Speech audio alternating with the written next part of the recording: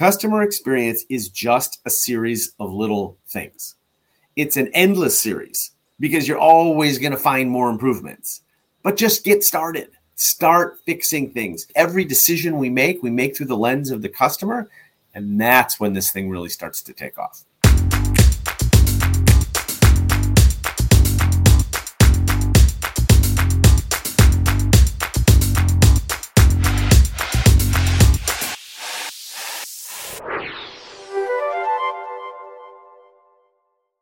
Hello, everyone, and welcome to a new episode of the CVO Live. I'm here with Dan. Hello, Dan. Let me tell our audience a few words about yourself. Dan Gingiss is a customer experience expert, keynote speaker, and author. He has a background in marketing and customer experience roles at various companies, including McDonald's, Humana, and Discover. Gingiss, you are particularly known for your book, Winning at Social Customer Care, and also the Experience Maker, how to create remarkable experiences that your customers can't wait to share. And I can't wait to making this episode happen together. Welcome to the show. Thank you so much. It's an honor to be here, and I'm really looking forward to our conversation today. Super. So I will start by asking you, why does it matter? So Dan, why does it matter customer experience in today's economy? It's a great question, and the answer is actually pretty straightforward.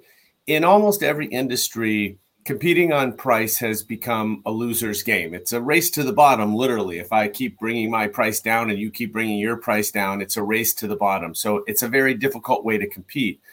It's also become very, very difficult to compete on product or service because almost everything is commoditized. And people are copying each other, and even some of the most innovative companies in the world now have competitors that kind of look just like them, and it's very difficult to tell their services apart. So if we can't compete on price and we can't compete on product or service, the only thing left is experience. And the best thing about customer experience is that it is generally delivered by your employees as well as your technology. And so because nobody else has your employees, it is by definition, something that can be unique about your business. No one can copy your experience exactly. And so to me, it is really the last true differentiator. All right. So now it's clear that you're a big advocate on the touch point, right? So whilst we have here all sorts of guests at the CVO Live, we are about customer lifetime value and optimizing the business for it. We are hearing a lot of voices around technology and clustering the customers, focusing and offering better customer experience to the best ones. Where do you stand around this technique? You know, it's a really interesting dilemma. And I'll give you an example from when I worked at McDonald's. So I worked in the social media area of McDonald's, and typically in social media departments, what we look at is people that have large followings on social media, because that must mean that they have influence, right? And people who have influence are the people that we want to be the nicest to because we want them to talk about us. But what I found when I dug a little bit deeper is that influencers were not necessarily our best customers. Our best customers at McDonald's are people that, believe it or not, come into the restaurant 5+ times a week. And they may not have any social media following, or they might have, 100 followers. And so the reason I share this is because oftentimes we get blind to who is actually our best customer. I would rather have somebody buy from me once a month, but tell all his or her friends about me, than have somebody buy from me 5 times a month and tell nobody about me. That first person is actually going to be more valuable, but if all you do is look at sales revenue, you're going to think that second customer is more valuable. So to kind of get around your question, I do believe that we should value all customers, that every one of our customers is helping us keep the lights on, is helping pay our salaries. There's no reason why any company should not want to talk to one of their customers if the customer wants to talk to them. That all said, it's totally fine to have things like loyalty programs that reward customers for spending more with you and give them additional benefits. Yeah. So what I'm hearing then is that we can't afford to be selective.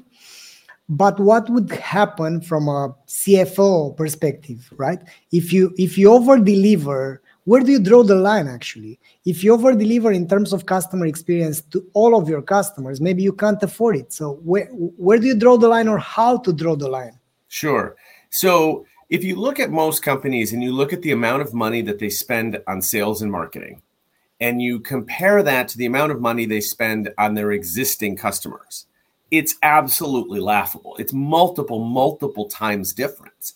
We're spending so much money trying to acquire new customers, but we're not spending hardly anything to keep the ones that we have. So actually, from a CFO perspective, this is potentially a way to save money. And I always talk about how the beauty about customer experience, if you're talking to a CFO or a CEO, they want to hear about the numbers. And the beauty of customer experience is that it helps you on both sides of the profit equation. It helps you with revenue because when you do customer experience right, you get more customers who spend more and stay longer and tell their friends. Those are all revenue drivers. But also when you do customer experience right, you save money because you don't have to spend as much money on customer service, for example. Customer service, after all, is only needed when the customer experience is bad or when it's broken. We also don't have to spend as much money on sales and marketing because our existing customers are staying longer with us and we've got that loyalty. And so our lifetime value goes up. Plus, and this is really the part where I lean into because I was a marketer for so long, is when we teach our customers to talk positively about us, to tell other people about us, whether it's friends, family, colleagues, social media followers, whatever, they help us grow with more customers in a way that is way cheaper than having to do traditional sales or marketing tactics. I don't want to be the devil's advocate for sure. I mean, we're on the same page. Basically, I'm about to launch my book around lifetime value and the fact that it's all about focusing on, let's say, customer experience and retaining customer rather than acquiring customers that never come back. What I want to ask you, because I'm obsessed about these things, because anyways, we have a saying here in Bucharest, in Romania, that you always attract people like you. It's not to share it to the public, like to translate it into English, but the ones that are like we are attracted to each other. So basically, I'm on the same page, but and I've made some experiments. But what I'm hearing from CFOs, because we have our technology to measure, track customer experience by employee, by role, by channel, and so on. What I'm hearing is that, and what if the customer experience is not fantastic? This is not, people will continue to buy. How can you demonstrate that if NPS goes down, lifetime value goes down? Correct. How can you demonstrate that connection? Yeah, that's what I'm hearing from the CFOs. So what I think I'm hearing you say is that if we don't have a good customer experience, we can continue to get lots of customers and continue to grow even without it. Is that what CFOs are saying? Yeah, or they are not so pissed off. They are not pissed off enough. I don't know. Let's say an NPS of 45, it's good enough. It's like, it's positive.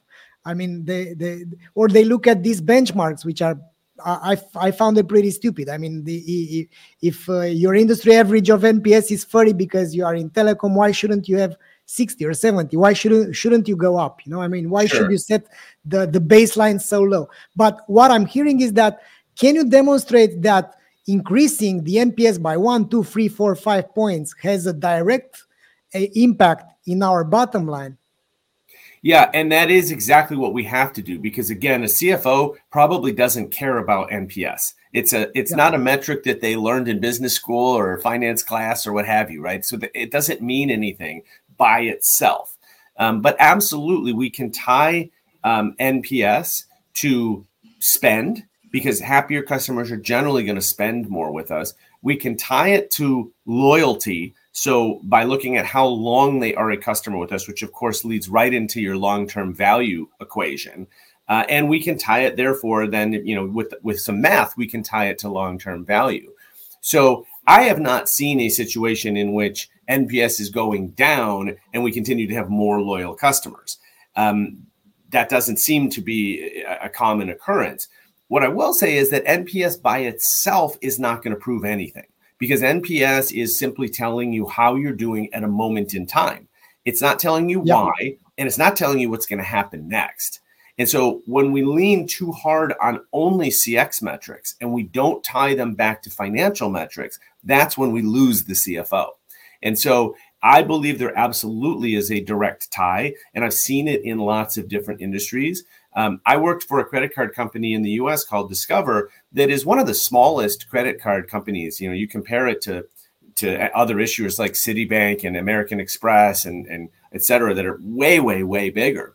But Discover actually had the best loyalty of any of the credit card companies. Our customers stayed longer. I think it was like an average of 13 or 14 years than any other company. And that is a great metric to track, because if you're doing a good job in following your book and learning how to track long-term value, you know that if I can get a customer to stay an extra year, 2 years, 3 years, that is huge value. And so, and I can tell you that Discover was also a leader in customer satisfaction and in customer experience. That's the thing they decided to compete on because they were so small. There was no way we were going to compete on interest rates. There was no way we were going to compete on rewards because the other companies were just too big. They could spend more money. So we decided to compete on service and experience. And as a result, you see things like loyalty or tenure, which absolutely, once you know the lifetime value or the value of every year that a customer is a client of yours, you can calculate that down to dollars and cents. And that's what the CFO wants to see. Makes total sense, Dan. And I had an image, while you were speaking about different companies greeting their first time customers, and company A has the customer for 13, 14 years, while company B has it has the customer for only 1, 2, or 3 years. So this is pure math, and I want to touch into the fact that in your book you touched the idea of data-driven customer experience as a way to make better decisions and understand customer behavior. Basically, we are getting here into the, let's say, into the territory of forecasting and predictive measurement. Tell us a bit about how can you generate a better customer experience through this data-driven approach? So I like to look at two different pieces. You're probably very familiar with voice of the customer because it's a pretty common theme within customer experience. And even within voice of the customer, there's a quantitative aspect and a qualitative aspect. We've discussed a little bit of the quantitative aspect with NPS. The qualitative aspect is equally important. These are the words that your customers are using to describe their experience with you. And if we're not paying attention to those words, reading them is fine. Even better is actually hearing them. One of the best things I ever did at all the companies I worked for is go into the call center and sit with an agent and listen to customers. Because when you listen to their actual voices, you don't just hear the words, you hear the emotions, you hear how angry they are, or frustrated they are. You hear stories about, how long they've been on hold or other types of frustrations. So that's one piece of the puzzle, is we've got this data around the scores that we get for voice of the customer combined with the qualitative. On the other side, I like to look at something called AOC. If voice of the customer is VOC, what AOC is actions of the customer. And this is also things that we can track and look at numerically. So an action of the customer might be how long they spend on your website, how many pages they visit, how many clicks it takes to get to their ultimate destination, how often they open your mobile app.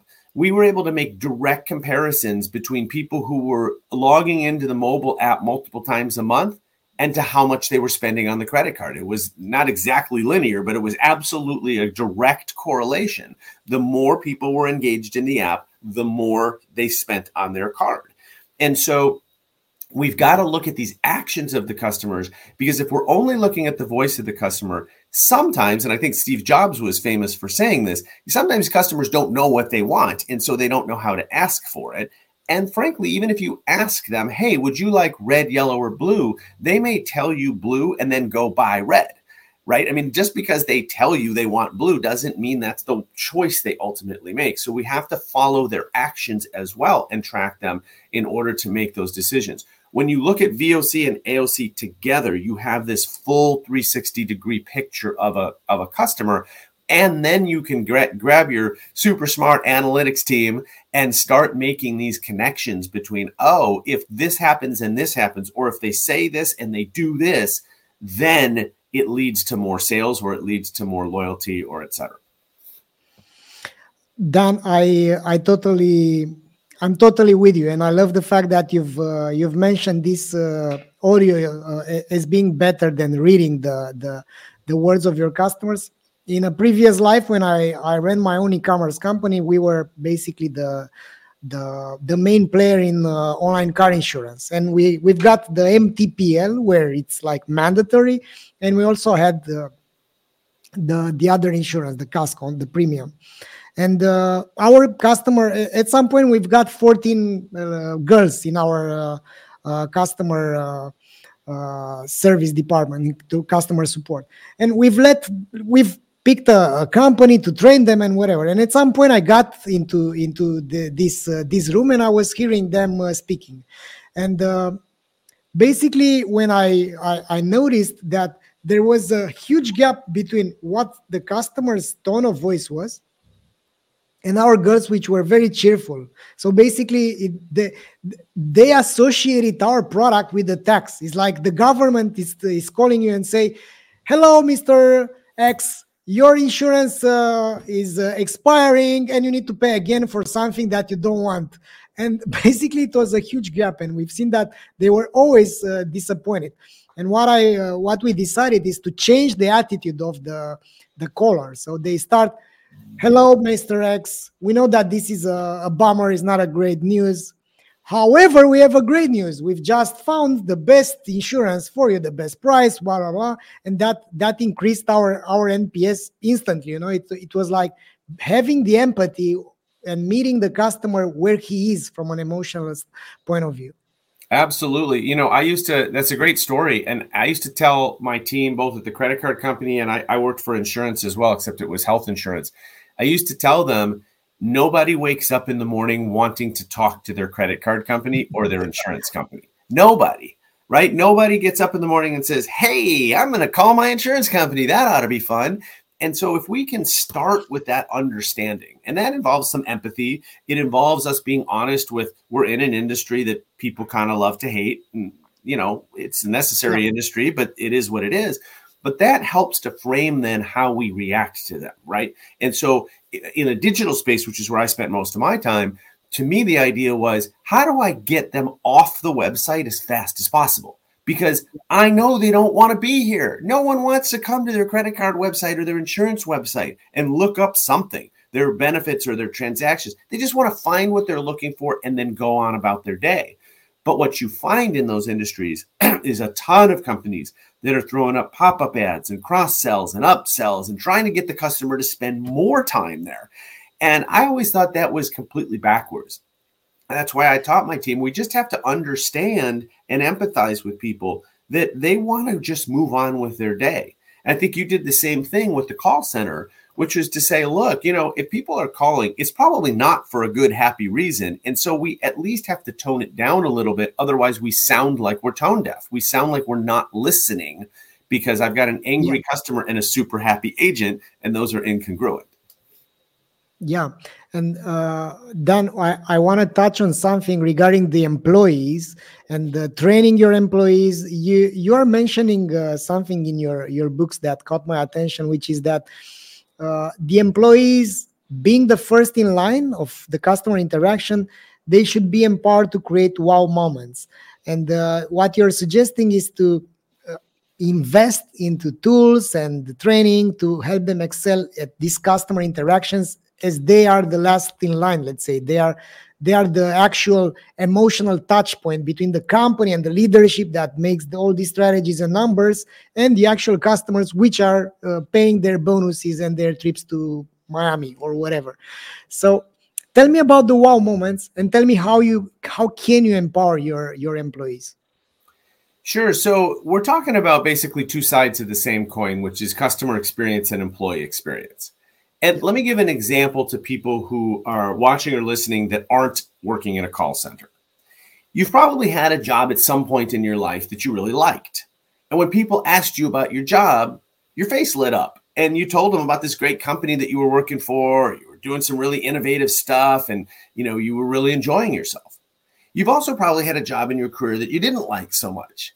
And people ask you about that and you kind of slunch down and you're like, work sucks. I don't like going into work, right? And so you're projecting out to people either, one of two different versions of this company, right? And after all, you're a representative of that company.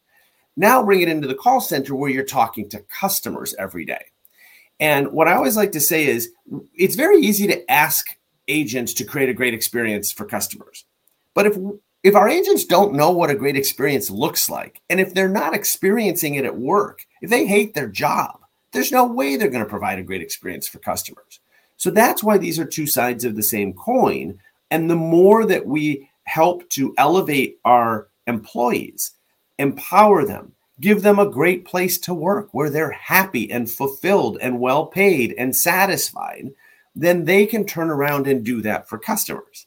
There's a stat in my book that says that 2/3 of consumers cannot remember the last time that any brand exceeded their expectations, which is both a very scary stat and a very opportunistic one, because I always say, hey, we can be that brand then, right? If no one else is doing it, let's step into that void.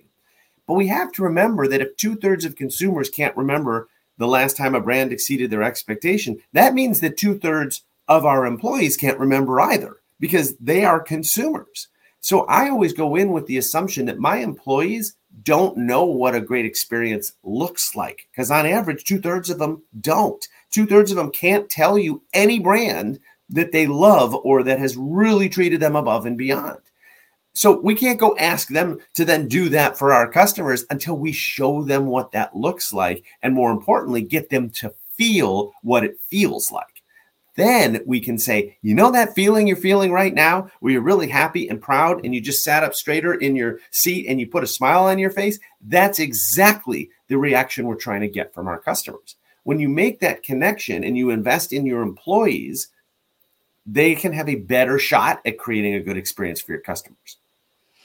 I can't argue with that for sure, Dan, as we are basically we've just we have like 9 months since we've launched our solution to track NPS by employee, and we've got a great response from our customers, the omnichannel retailers, which are tracking the NPS by employee, and that could see also the feedback by who do they have in front of their customers. And I think not only the NPS but the actual words, because also with the latest thing which we are doing, which is to leverage the natural language processing, for companies that have thousands of responses and they can't process them like this, you can't look for patterns manually. It's a very tedious work.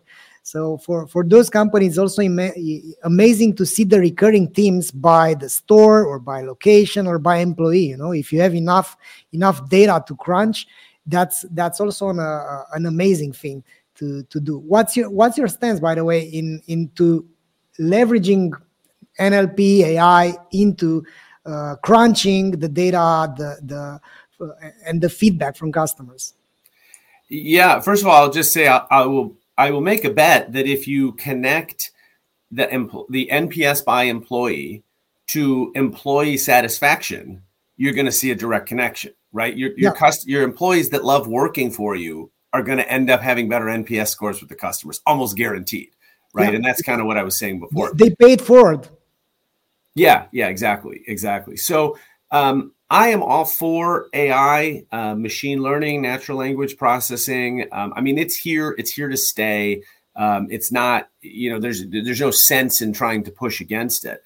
But I do think that it has to be used in the right ways. I believe that we are still a very long way off from consumers not wanting to talk to humans.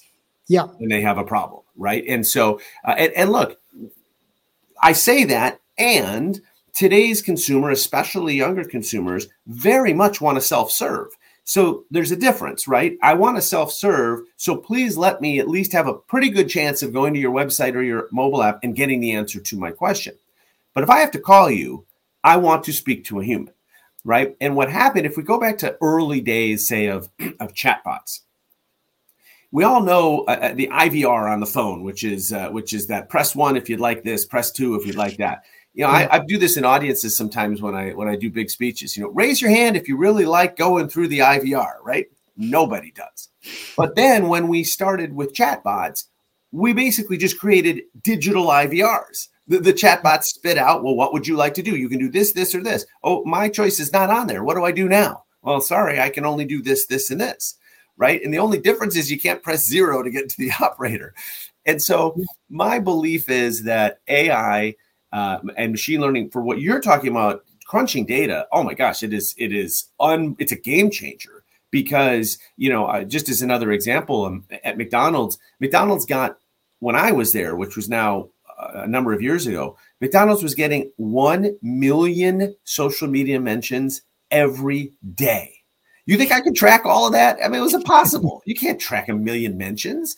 And so this is the beauty of what all this technology can do. What we have to be careful with is not to try to immediately think, oh, I can use this to fire my entire customer service team and we'll just have the customers talk to the computer. That's a terrible idea, as some of the early chatbot adopters learned, right? Because they tried to do that. They tried to just say, well, we'll just let the chatbot solve it. Well, guess what? The chatbot can solve some problems, but it can't solve all problems. I think where the balance is going to end up is that we're going to use AI and machine learning for what you said, which is data crunching.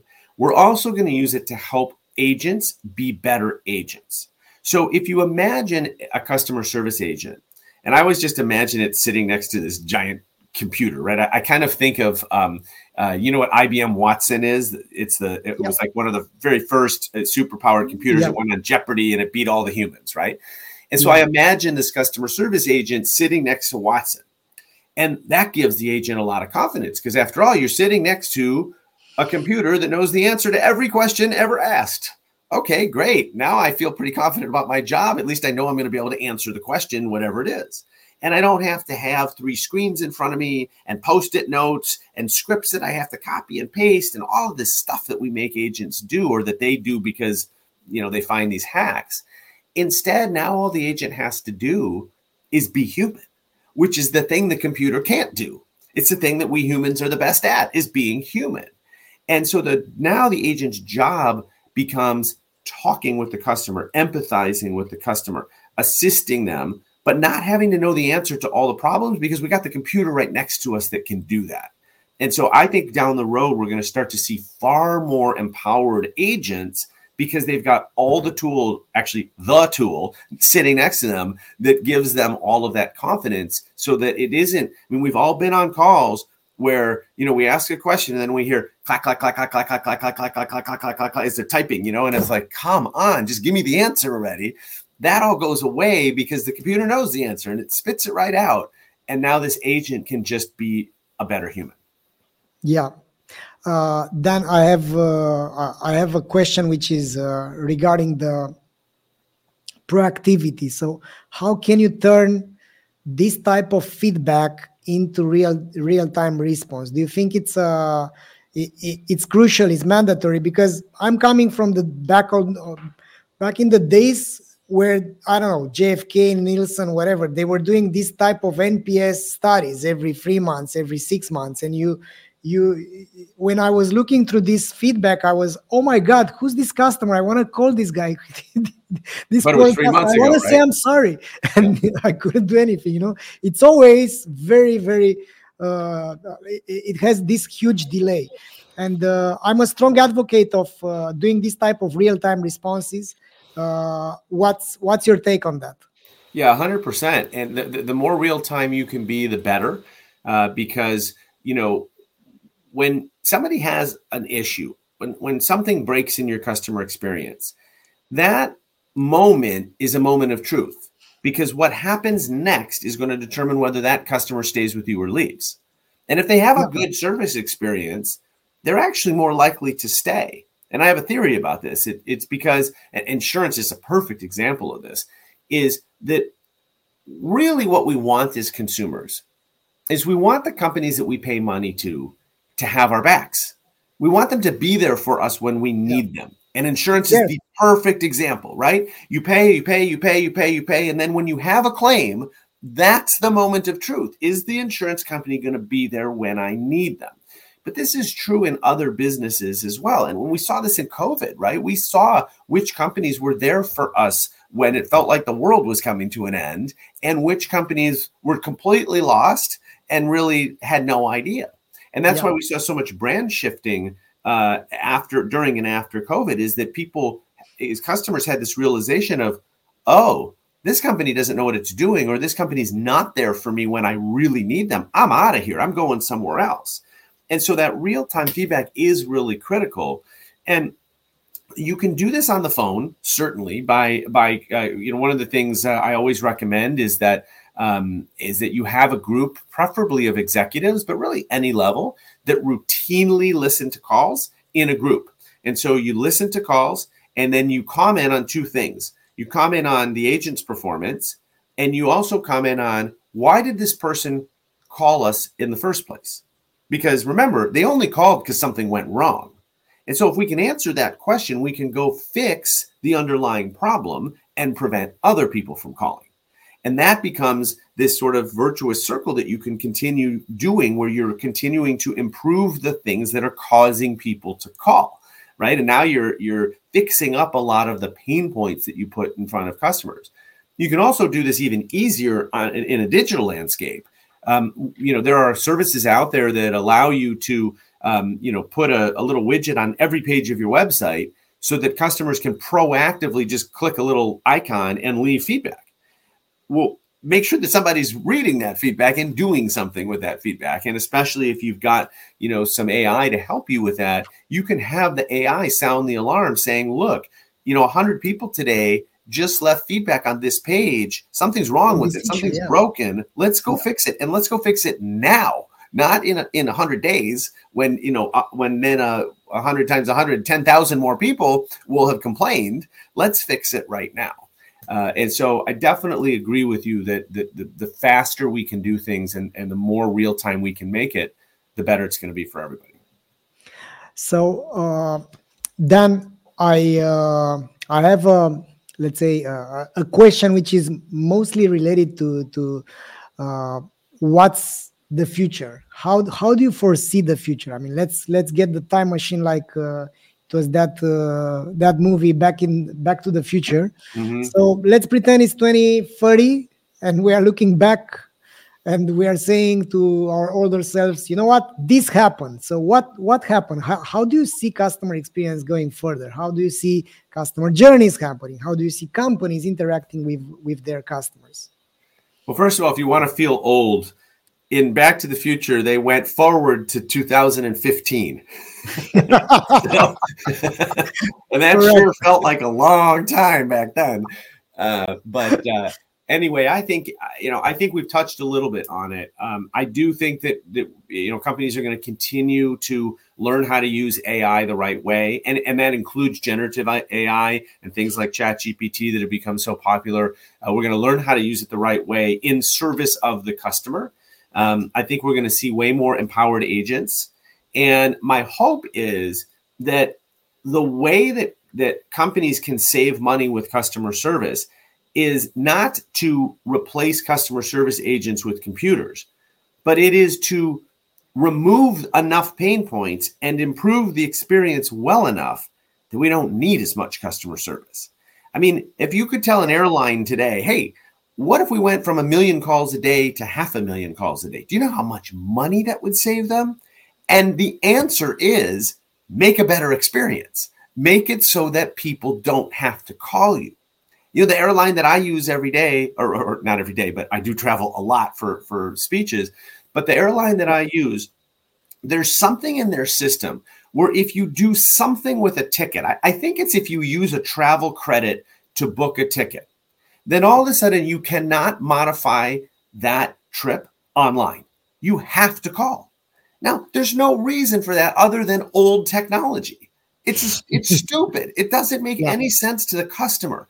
But because I travel a lot and I'm switching tickets all the time, I'm often using travel credits. And so it's midnight and I need to change a flight. And now it pops up and says, sorry, you can't change this one online. You have to call us.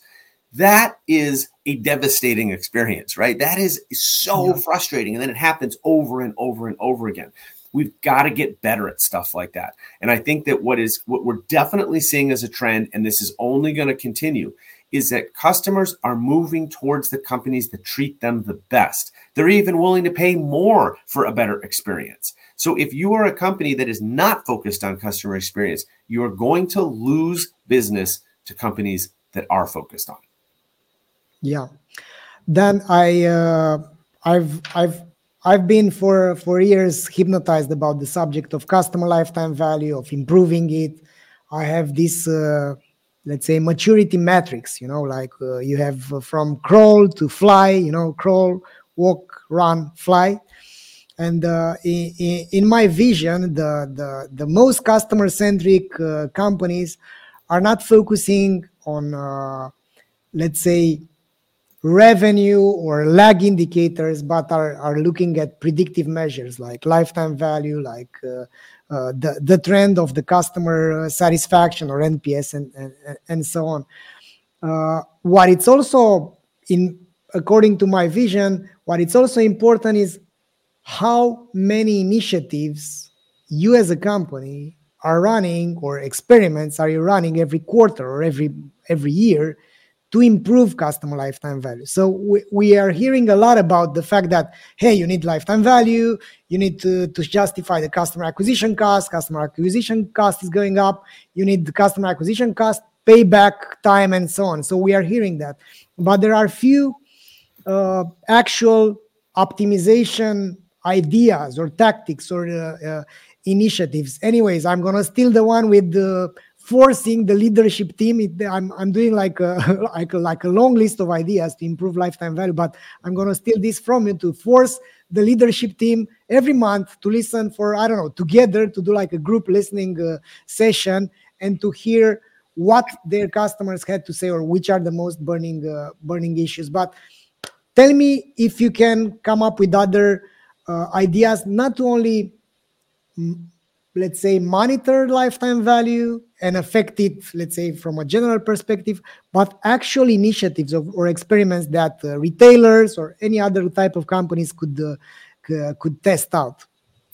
Sure, I'll give you two. The first is, I'm a huge believer that every employee is in the customer experience business, no matter what their title and what their job description is. And if you've probably heard of Kaizen, the Japanese methodology for continuous improvement, that's an operations theory, and so it's often thought of as just being in production lines or in call centers in more operational areas, but that can be applied everywhere, and it can be applied to continuously improve the experience. It's not necessarily just about continuously improving the production or the call time, handle time, or whatever, but it can actually also be used to improve the experience. In order to do that, we have to empower every employee to honestly believe that customer experience is their job. Yep. And so even if you're a person in finance who doesn't talk to customers ever, you're making decisions every day that affect customers. So if you're not making those decisions through the lens of the customer and understanding the customer impact, you're going to make bad decisions. And my belief is we can always make decisions that are both good for the company and for the customer. Those are not separate from each other. They actually work really well together. When you make good decisions for the customer, it generally ends up a good decision for the company. A little bit more tactically, the other thing that I always suggest is no matter what level you are in the company, become a customer of your own company. Now, what does that mean?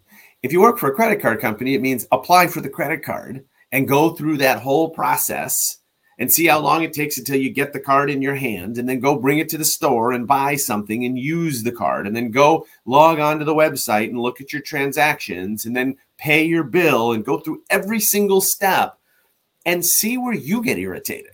Because if you're irritated, your customers are irritated. Now, you might not have something as clear cut as a credit card business, but you still can become a customer of certain parts of your business.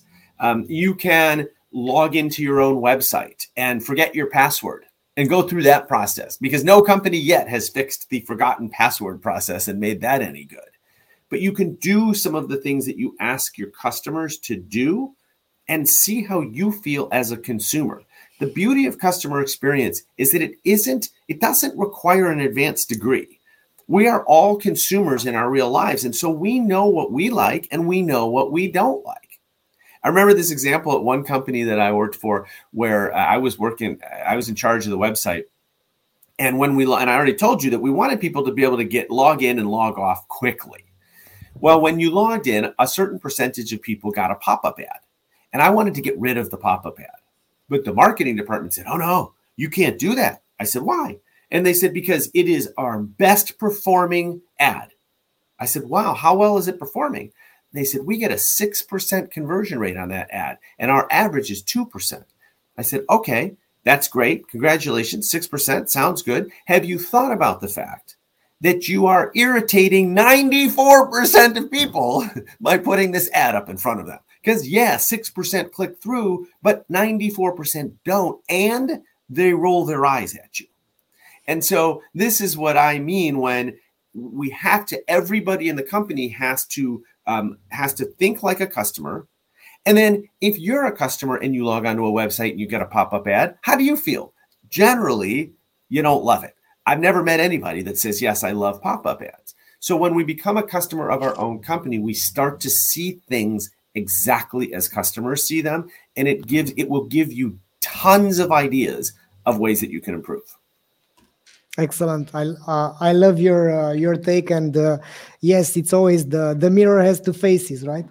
Talking about old movies with Barbara Streisand. Yes, Yeah, exactly. No, you're totally right. We in our businesses, in our offices, we're looking out towards the customer, but the customer's looking in towards us. It's a different viewpoint, right? It might be similar. When we look in the mirror, it does look like us, right? But then you start to realize, like, wait a second, I'm moving this hand and it looks like I'm moving the other hand, right? It's a slightly different perspective.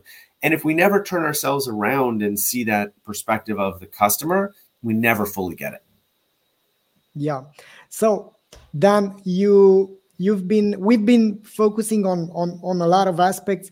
What I wanna touch, because we are towards the end of our episode today. What do you suggest are the first things? So let's say we've just been watched by the CEO of Ryanair, the worst, one of the worst European companies and not customer-centric companies. What do you suggest for companies which are willing to become customer-centric, which are willing to improve customer experience in order to improve lifetime value and get more profitable and a more sustainable business? Where should they start from? Well, I think they definitely should start by buying both of our books. That'd be a great place to start. That's for sure. Maybe bring me in to do a keynote presentation. I think that's a good place to start. No, but really, I think that honestly, becoming a customer of your own company is a great place to start. That is a really good place because it just completely changes your perspective of your business. And it is so hard for us to get out from, the back of our to get out of our chair from the back of our desk, right? And look at it from the opposite perspective. Let me give you one more example on that. And I think it goes to show really how easy it is to start to figure this stuff out. So I don't know if this happens globally, but in the United States, if you go to a dentist office, the dentist almost always has their private office in the back of the building. And the reason for that is that when they come in the morning, maybe the first appointment is 8 a.m. Maybe they're sauntering in at 7:59. They haven't gotten their coat off yet. They don't want to walk through the lobby and have all the patients see them walking in at the last minute. So they walk in the back door into their office. Okay, I understand why you do that. But if you never walk in the front door, then you miss the fact that there's fingerprints on the glass. And you miss the fact that the magazine rack hasn't been updated since before COVID. And you miss the fact that you're out of coffee and that you're out of pens at the front desk, and that nobody's wiped any dust off of the front desk in a long time. You never see that if you're always walking in the back door. And so, but yet that's what your patients see every day when they walk in. And so it's really about, my mother has this wonderful phrase when I travel, because she's a mom. She says, always be aware of your surroundings. Pay attention, look around you to make sure that you're safe. And I think that's actually really good advice for customer experience. Just pay more attention. Just look more broadly at your business. Follow the steps of your customers. See what they see, and you're going to observe. And then it becomes about, okay, I have this massive list of things. I got to start working on them. And, I am a believer that customer experience doesn't have to be a multi-year, multi-million-dollar transformational project. Customer experience is just a series of little things. It's an endless series because you're always going to find more improvements. But just get started. Start fixing things. Start finding opportunities to either eliminate pain points or make something better for a customer. Take it from ordinary to extraordinary. And you're going to have to enjoy this journey because the journey's never over. But it is, if you look at it as a series of little things, it becomes so much more approachable. Anybody can do it. You don't have to be the CEO to lead the project or the CTO. You can delegate it to almost anybody in the company. You can empower everyone in the company to look for little ways to eliminate pain points or to improve the experience. And then it becomes something that we can all gather around that actually becomes part of our culture. We have a culture of customer centricity. Every decision we make through the lens of the customer. And that's when this thing really starts to take off.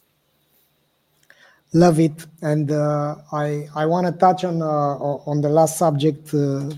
Basically, I have this framework about CVO. I don't know if you can see it. So mainly, I will try to do it. I don't know if it's going to focus. No, but basically what is written here at page 158 is that there are 3 pillars of customer value optimization: what you say, what you do, what you sell. So if what you sell is crap, it's clear that customers will never come back. If what you say is not relevant, customers will not come back.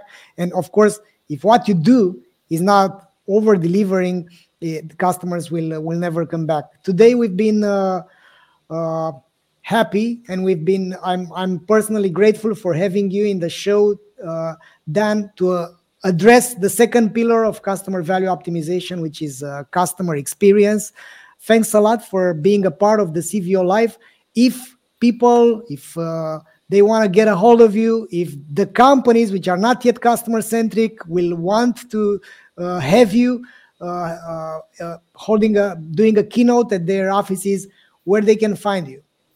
Sure. Well, best place to find me is on my website, which is dangingiss.com.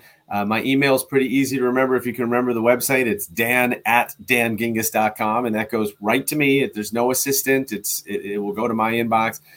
Or I'm very active on LinkedIn. That's a great place to connect as well if you prefer the social area.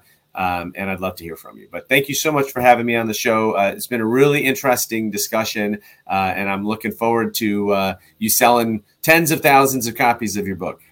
Well, if you help me after the show, yes, we'll do. Basically, I wanna pick your brain on that. But thanks everyone for watching. From the next week onwards, we are going to do small shows of only 30 minutes in order to have experts and influencers helping me out to push this book. And we are going to talk with 15 experts about the 15 chapters of my book. So stick around and we'll see each other next week. Dan, again, it's been a pleasure, man. All the best from Bucharest, and goodbye, everyone. Thank you.